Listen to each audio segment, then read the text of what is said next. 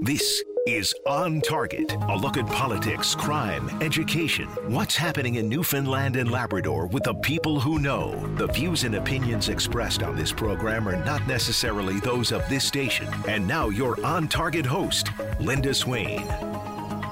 Well, good afternoon on this beautiful Friday afternoon. Hope you're all doing well and that you are able to enjoy some downtime now this coming weekend. Well, we've seen and heard some of the news and information resulting in the signing of a new Canada-German hydrogen alliance in Stephenville this week.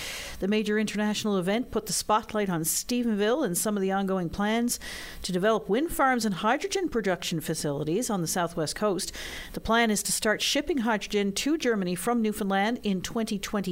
Well, here to discuss more about hydrogen, wind energy, the green economy, and other developments from this historic gathering of German politicians and industry leaders in Canada is Larry Short, Senior Investment Advisor with Short Financial, a branch of IA Private Wealth in St. John's. Hello, Larry. Hello, how are you today? Great. So I guess we'll start with the basics. What exactly is hydrogen? So hydrogen is an element, and when combined with oxygen, you get water. And hydrogen is highly flammable, has a lot of energy in it, and this grand quest that the world is on is to find some source of energy that does not involve burning carbon, essentially, or releasing carbon into the atmosphere. So if you think of it in terms of oil is a hydrocarbon, as opposed to, the bread that we eat, which is a carbohydrate, but all of it provides energy. The hydrocarbon has a lot of carbon in it. When you heat it, it releases carbon into the atmosphere, and that causes a problem, whereas burning hydrogen produces water. So what are its uses? Pretty much, it can be used for many, many things, but basically it's being sought by the Germans and other people around the world, but primarily by the Germans because they're really caught in a terrible situation because they've been using natural gas, which has hydrogen in it and has carbon in it, but less carbon than bunker C oil, for example. But they've been importing natural gas from Russia. Russia is in the war with Ukraine, and Germany's trying to get off that supply. So pretty much the same kind of work that you're doing with natural gas you can do with hydrogen, although not 100% because natural gas is also used for petrochemical industry. But we can get close with hydrogen, and it being considered to be a very clean resource. It can be used, again, for heating, and companies like Toyota are actually building fuel cells that you can run automobiles on. So whereas, Elon Musk and Tesla are using large batteries that take a while to recharge once they run down, Toyota is using something called a fuel cell that you would pull up to a hydrogen gas station, plug in your gas tank for hydrogen instead of for gasoline, fuel up faster, and away you go. And you can see that would really work well for things like airplanes. It's really hard to fly with an electric airplane unless we have dramatic changes in battery technology or a really long extension cord. Indeed, a really long one. But as you pointed out, hydrogen extremely flammable, as was witnessed by the Hindenburg disaster. That was filled with hydrogen. Of course, that massive airship burned up in just seconds. We've all seen the video or the film. Is that what has prevented hydrogen's widespread use? To some degree, but you may have heard as part of that whole development on the West Coast, the discussion of ammonia. So if you take hydrogen, pure hydrogen, and you add nitrogen to it, you get ammonia. And ammonia is way more stable than pure hydrogen. And then that allows it to be shipped quite safely. And the other benefit of shipping ammonia from the west coast of Newfoundland over to Germany is that German industry would like to have the nitrogen because, again, one of the chemicals that was developed from natural gas coming from Russia was that you take the nitrogen, you turn it into fertilizer. So there's a double benefit in using ammonia rather than shipping pure hydrogen. Now, again, we're all in early stages for how hydrogen is going to be incorporated into the world economy. There is research being done on using an ammonia-based fuel cell rather than a pure hydrogen-based fuel cell. And, you may have heard of a shipment of hydrogen that was one of the first in the world that went from Australia to Japan there in January of this year. And that was one that was compressed. They brought the temperature down to, I think it's minus 241. Well below zero, and shipped it on a traditional ship, which means they actually use diesel fuel in order to ship the hydrogen, which doesn't seem to make a lot of sense. And the hydrogen was actually adapted from coal. So, everyone's in early stages of this, but the potential is to use ammonia rather to ship it, and potentially use ammonia as the final product that you would put in your gas tank at some point in the future. So is that what's prevented us from using hydrogen on a more widespread basis? Is it because gas and diesel have been traditionally cheaper and easier to access? Oh, heavens, yes. I mean, the cost of producing hydrogen is very, very high. Basically, what one needs sounds pretty simple. You need access to water, and then you essentially have a cable on one end and a cable on the other end, and water between it. And you can do this literally at home if you want to sit down and do it. You need a direct current, such as is coming out of a wind turbine, and you immerse these two cables into the water, bare ends, so remove the insulation from it, run the current through it, and on one side of the cable you'll get oxygen bubbling up from the water, and on the other side you get hydrogen. So it's the power to go into this that's been the cost. Where do you get relatively cheap, large amounts of power to be able to crack water in order to produce the hydrogen? And then once that you do that, then you extract nitrogen from the air, which is relatively simple because air is 78% nitrogen. It's why the sky is blue, is because that's the color of nitrogen gas. And then you make ammonia from that. But you need the electrical power system to do it. And that's where the wind power comes in. We'll touch on that now when we come back after the break. My guest today on Target is Larry Short, Senior Investment Advisor with Short Financial, a branch of IA Private Wealth in St. John's. We'll be back right after this. Take a break. Join us weekdays from 12:30 to 1 p.m. as we discuss anything and everything that's happening now. It's all on the table during your VOCM lunch break. And our guest today on Target is Larry Short, Senior Investment Advisor with Short Financial, a branch of IA Private Wealth in St. John's. We're talking about hydrogen and some of the announcements that were made over the last few days coming out of Stephenville and that historic agreement between Canada and Germany. And Larry, there are a number of elements here, pardon the pun. We're talking about hydrogen, we're talking about electricity, and we're talking about ammonia. And of course, as you indicated, this requires a lot of electricity, hence the need for these windmills, these wind stations. Yes. So it makes little sense if you're burning hydrocarbons in order to create hydrogen in order to lower carbon footprint. So hence the move towards using wind turbines, and the fact that the province of Newfoundland and Labrador has some of the best wind on the planet, so to speak. But why couldn't we just plug into, the grid? Because we'll be getting all of our electricity now from Muskrat Falls. Yes. So the whole question is whether or not there's any electricity left over.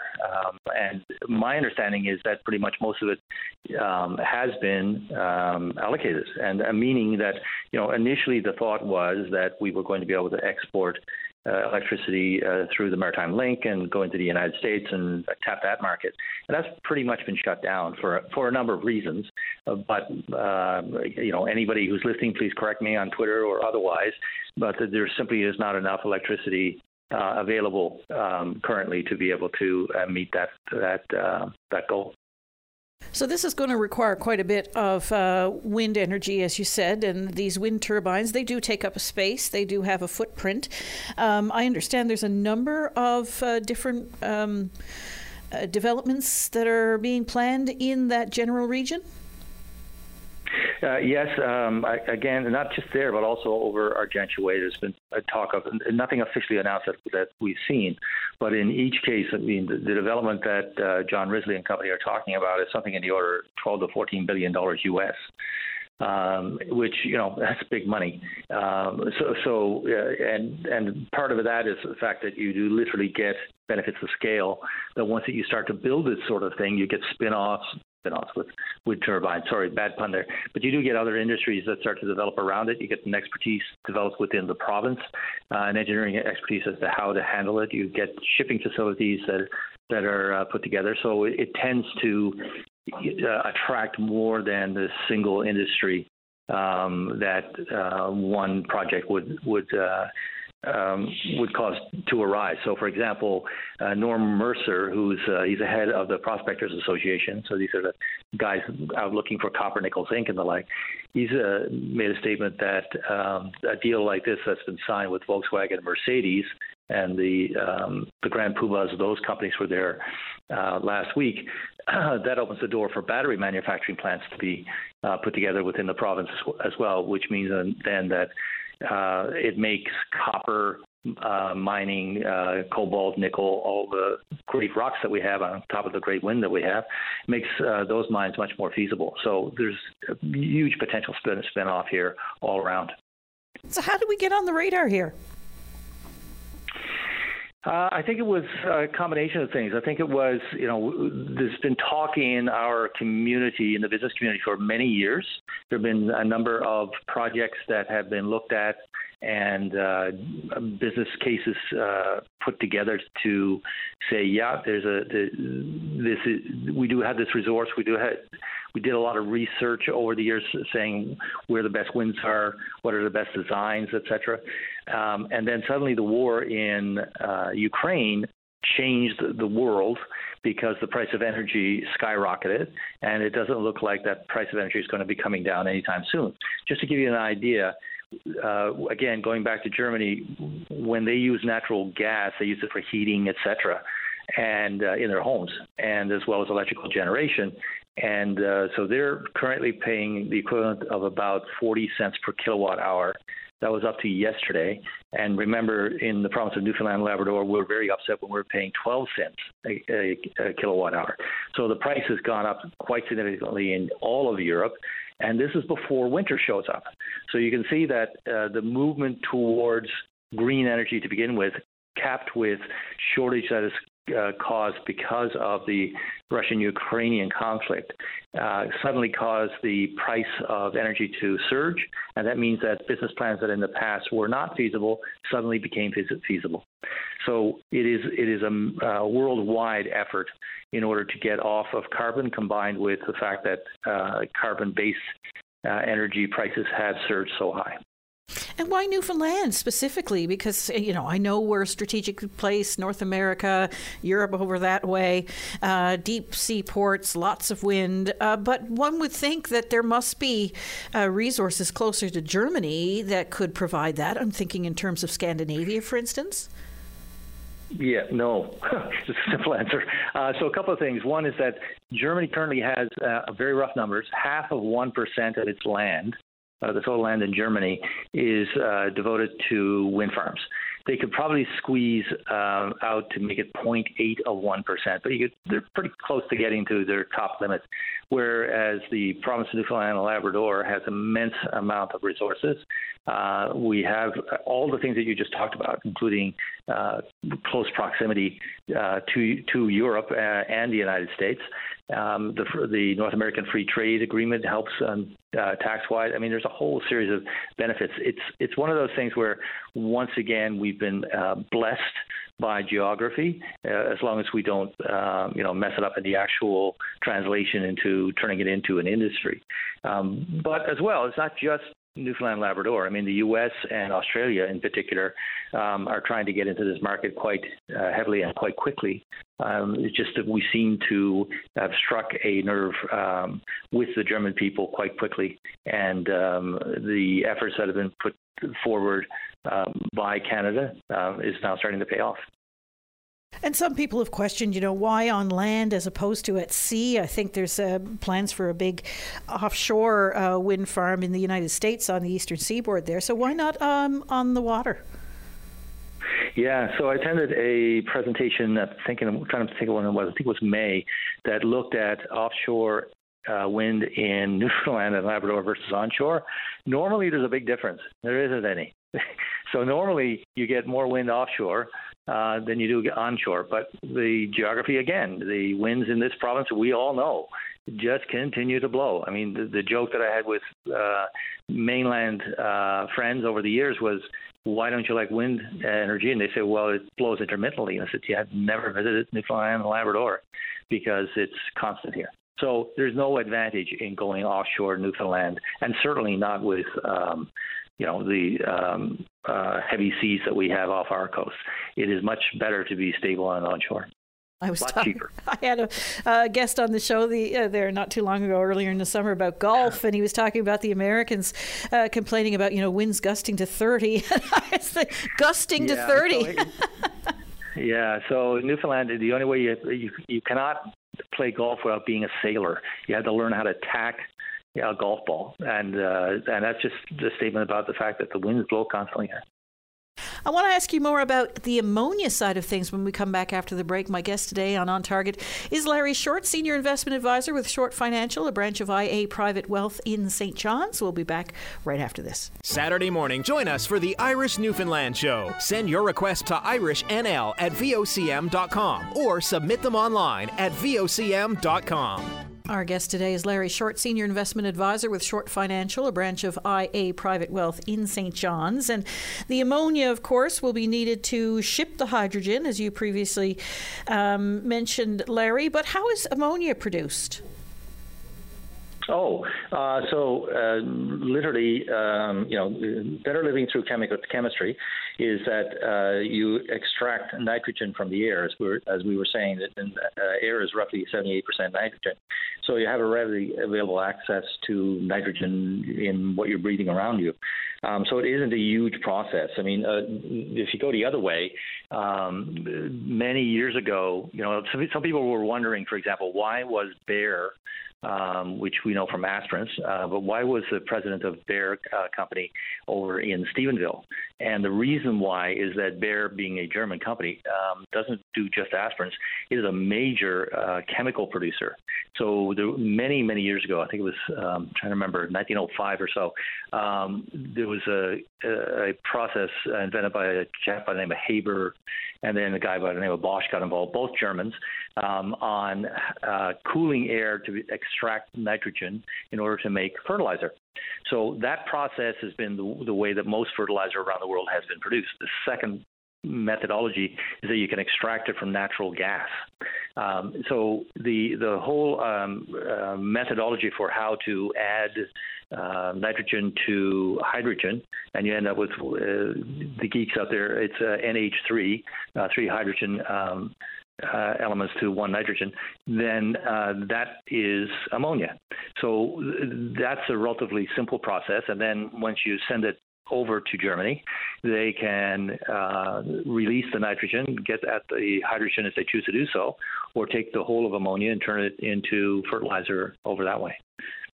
So can ammonia be green? Because, I mean, anybody who's ever been in contact with ammonia or knows anything about it, it can be pretty caustic. You can't breathe around that stuff. Oh, yeah. I know. So on its own, I mean, pure ammonia is deadly, the same way that pure gasoline is deadly. same way that natural gas is highly explosive. So all of these things require proper handling. So it's not necessarily that the final product, whether it does go into a fuel cell automobile or in the ground in order to be fertilizer. I mean, it obviously has to be diluted, added to other chemicals in order to maximize the benefit to the soil or to the fuel cell. But in its raw form, it can be incredibly dangerous. So is this a game changer? Sorry. It's a game changer to the province if indeed this thing goes through. And I have to tell you, I'm still skeptical on a number of sides. What I find delightful to hear so far is that there's no government subsidy going into it. There's nobody out there saying we need $5.6 billion to build a project that currently looks like it's going to be 12 to 14 billion US, which 18 billion Canadian to do so. So as long as there's no citizen subsidies going into it, then that's, I think, is a huge plus. It's all private money. So generally speaking, whenever private money goes chasing after a particular project, it means it's feasible on its own. So that's, to me, very, very favorable. The difficulty with it, though, is that it requires 24 different government agencies, federally and provincially, in order to get approval done, and they're trying to get this done in 2 years. So, we're looking that's really, really fast. Now, mind you, back in, I think it was June, Jonathan Wilkinson, who's the federal minister of natural resources, was in the province speaking at the Board of Trade, and I asked him, I talked to him. I asked him a question. I said, how can you want to move forward with critical minerals as well as other developments if it takes 8 to 10 years just to get these things into production? And he made the statement that he said, no, we're getting pressure now to get this stuff done within 5 years. So even 2 is pushing it a lot. But if it is the government's priority, both provincially and federally, to actually get this project done, and that they can get this done while maintaining strict environmental standards, and that sounds like it's almost altruistic, but just on a selfish point of view, or that is from a project point of view, from the investor's point of view, you never want to have loose environmental standards, because if you do, then a lawsuit can arise. And once that the lawyers get involved, projects like this get delayed for 12, 15, 16 years. So you want to have it done right the first time, both ethically and because of the potential for lawsuits if you don't do it right. You had to have the check boxes done by 24 different agencies. That's going to be quite a leap to be able to get this thing done. But if it can be done without government subsidies, etc., this is a real game changer for the province. Is 2025 way too ambitious? I mean, all of those wind turbines have to be manufactured. They have to be erected. They have to be connected to the production facility. The production facility needs to be built. The infrastructure, I'm sure, at the port will have to be addressed in some way. I mean, that seems like an extraordinary amount of work. I'm not worried at all about the engineering side. It is the permitting process that is the concern. And what kind of opportunities are there? I mean, this is your area of expertise now, but what kind of opportunities are out there in terms of investment in green energy? Oh, heavens. So if somebody walked in the door tomorrow with a traditional oil project, we would have a huge problem raising any capital for them. But there is an absolute wall of money looking for green projects in some form. The other green one that we haven't talked about, by the way, is LNG Newfoundland, which is, just to give you an illustration, that's liquefied natural gas, that project that is estimated to be about a $10 billion project, which taps the natural gas that was found from Hibernia and the other oil drilling that happened off the coast of Newfoundland and Labrador. So that one, again, natural gas is not going to disappear because there are other uses for it that other than what hydrogen is going to displace, particularly in the petrochemical side. So there's still going to be a demand for natural gas. And during the meetings that were held in Toronto, as well as Stephenville, there were representatives of LNG Newfoundland and Labrador there. So that project still is out there because it is appealing to those individuals who want a greener natural gas. And again, the money that is looking for opportunities like that, there's a tremendous amount of investment money from around the world looking for that opportunity.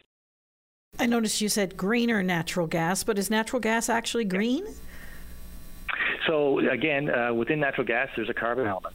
The proposal that LNG has put in place is to use a pipeline to capture the gas that's already been found in these wells, bring it onshore, cool it down and put it into carriers using wind energy. The same way that using wind energy on the west coast of the island to make hydrogen, as well as use a pipe to understand a pipeline comes from the offshore, but you can also send a pipe back to those wells and extract a lot of the carbon out of the natural gas, and then sequester that back into the very wells that you just emptied. So it is, again, another ambitious proposal, but it's one that the German government definitely expressed an interest in. If we get this off the ground, so to speak, in the time frame that's been outlined, is there potential for greater development in that regard? Oh, yeah, again, yes. I mean, once you start putting in $14 billion of investment in any one area, there will be other industries that will be built around it. The same way the $10 billion potential project for the pipeline going into the Placentia Bay area, that will also cause other industries to arise, whether it's battery production or companies that are looking to do petrochemical production or industries such as pharmaceuticals. For example, natural gas is the feedstock for a lot of pharmaceutical companies, so that's why Bayer wants to be involved with it. So to expect that it would not be unreasonable to see some of those companies from Europe relocate to the province if the opportunity is available. What about some of these other companies that were involved here? Siemens, for instance. Yeah, Siemens is a major producer of wind turbines. So, they want to be in on that deal for such a large purchase. And again, John Risley was talking about that this is kind of phase one, so we don't know what other ones are arising from there. But there was another company, I'm trying to remember the name of it, was talking about setting up in the Argentia area as well. So the supply of turbines is going to be quite high potentially for a company such as Siemens on their manufacturing side. Could we see some of these turbines being built here, or will they be brought in? Don't know about that. I mean, Germany is the third largest exporter of in the world, and a lot of that literally is driven by the fact that it's had cheap natural gas to be able to do the exact type of pharmaceuticals, et cetera, that we've been talking about, but as well high-end manufacturing such as what Siemens does or Mercedes, BMW, et cetera, Volkswagen, those companies. So whether they choose to locate those plants here will get into question about skilled labor. I mean, the fact is that, again, the population of this province is only 500,000 people compared to 83 million in Germany, and we already have a shortage of skilled labor and general labor in total. So unless there's going to be a lot of immigration coming in, how would we fill those jobs? But the point being is that there may be opportunities in other spin-off industries. We don't know. It's good to see the start of it. It's nice to know that there is a potential, but there's nothing firm on the books at this time. So no doubt some spin-off benefits for Newfoundland and Labrador, absolutely. But I want to talk to you a little bit about revenue generation when we come back after this, because Premier Andrew Furey has already dropped a few hints about that when we come back right after the break. My guest today on Target is Larry Short, Senior Investment Advisor with Short Financial, a branch of IA Private Wealth in St. John's. We'll be back right after this. Join Brian Medore weekdays at noon for a comprehensive update on news from every corner on all levels, newsmakers, weather, and more. Join Join us on your VOCM at noon. Join Brian Medore weekdays at noon for a comprehensive update on news from every corner on all levels, newsmakers, weather, and more. Join us on your VOCM at noon. And we're back. Our guest today on Target is Larry Short, Senior Investment Advisor with Short Financial, a branch of IA Private Wealth in St. John's. And we're talking a little bit about the plans for hydro development on the southwest coast of Newfoundland and Labrador. And Larry, you mentioned this. It's largely driven, of course, by private interests. And you said it's good to see that there's no government money going into this. But governments, of course, are interested in revenue. And the Premier has already hinted that they could be looking at a tax or a royalty regime to generate some revenue out of that. How might that work? There's several possibilities. The simplest one is some sort of a royalty similar to what the oil companies are paying from offshore, or the mining companies are paying onshore for the mines that are being developed. Again, early days, so we don't know what the proposals look like and or what the amounts are. But any time that you look at a $14 billion U.S. development in the Stephenville area or a $10 billion development in the Argentia area and add two of them together, there's got to be something coming off of that in some fashion, separate from the investment in jobs and or the corporate taxes that would arise. Although corporate taxes is never large enough for, we'd like to always see more corporate taxes. It tends to be that the spin-off jobs, et cetera, actually contribute more revenue to the province than anything else. When you're looking at things such as even the oil developments in the province, the royalty is a big chunk. But when you see how much the actual spending that happens in the community and the sales taxes, et cetera, that's where the big chunk of revenue comes from. Of course, Germany, one of the G7 powers in the world, very interested in what we're doing here and getting the hydrogen from us. Any other countries that might similarly benefit? So one of the statements that was made by Trudeau is that Canada is supporting its allies in Europe, and this is one of when you were initially asking why now and why here. The fact that the world is breaking into camps all over again, looking back to the 1950s and 1940s all over again, and unfortunately the 1930s in some cases, where the security of Europe is now being threatened by Russia, and the security of Asia is being threatened to a large extent by mainland China. So it would not be unrealistic that North America and Europe would join as one bloc and be benefiting again, not just by the hydrogen development and or the natural gas development, but also by the critical mineral development. The U.S. recently passed this, they call it I think it's Fighting the Inflation document in the last couple of weeks. And in there was an incredible amount of money to be spent. And what was specified there was that U.S. companies that bought from the allies, any country that had a free trade agreement with the United States, that those companies would receive a tax break as if it was bought from a U.S. company. So when we're looking at developments of copper, nickel, zinc within the province itself, this whole movement towards ensuring that the allies have security of supply is really important, and that then opens up further potential for development and or favorable taxation for people within the province of Newfoundland and Labrador. Just so that you know, the greatest, the highest price for any metal, whether it's copper, nickel, zinc, or cobalt, I think Labrador iron ore, is when that iron ore is extracted using something like wind power or hydropower. That's becoming very, very important to the investors around the world. And so this kind of sets up the whole of the province of Newfoundland and Labrador to be able to harvest minerals and potentially smelt them and potentially do manufacturing within the province using renewable energy.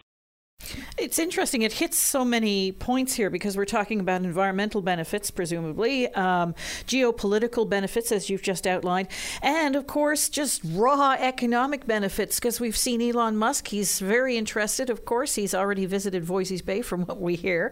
So is there more, economic and business potential here in these different realms? I've never been so optimistic about the future of the province of Newfoundland and Labrador ever as I have been in this last year.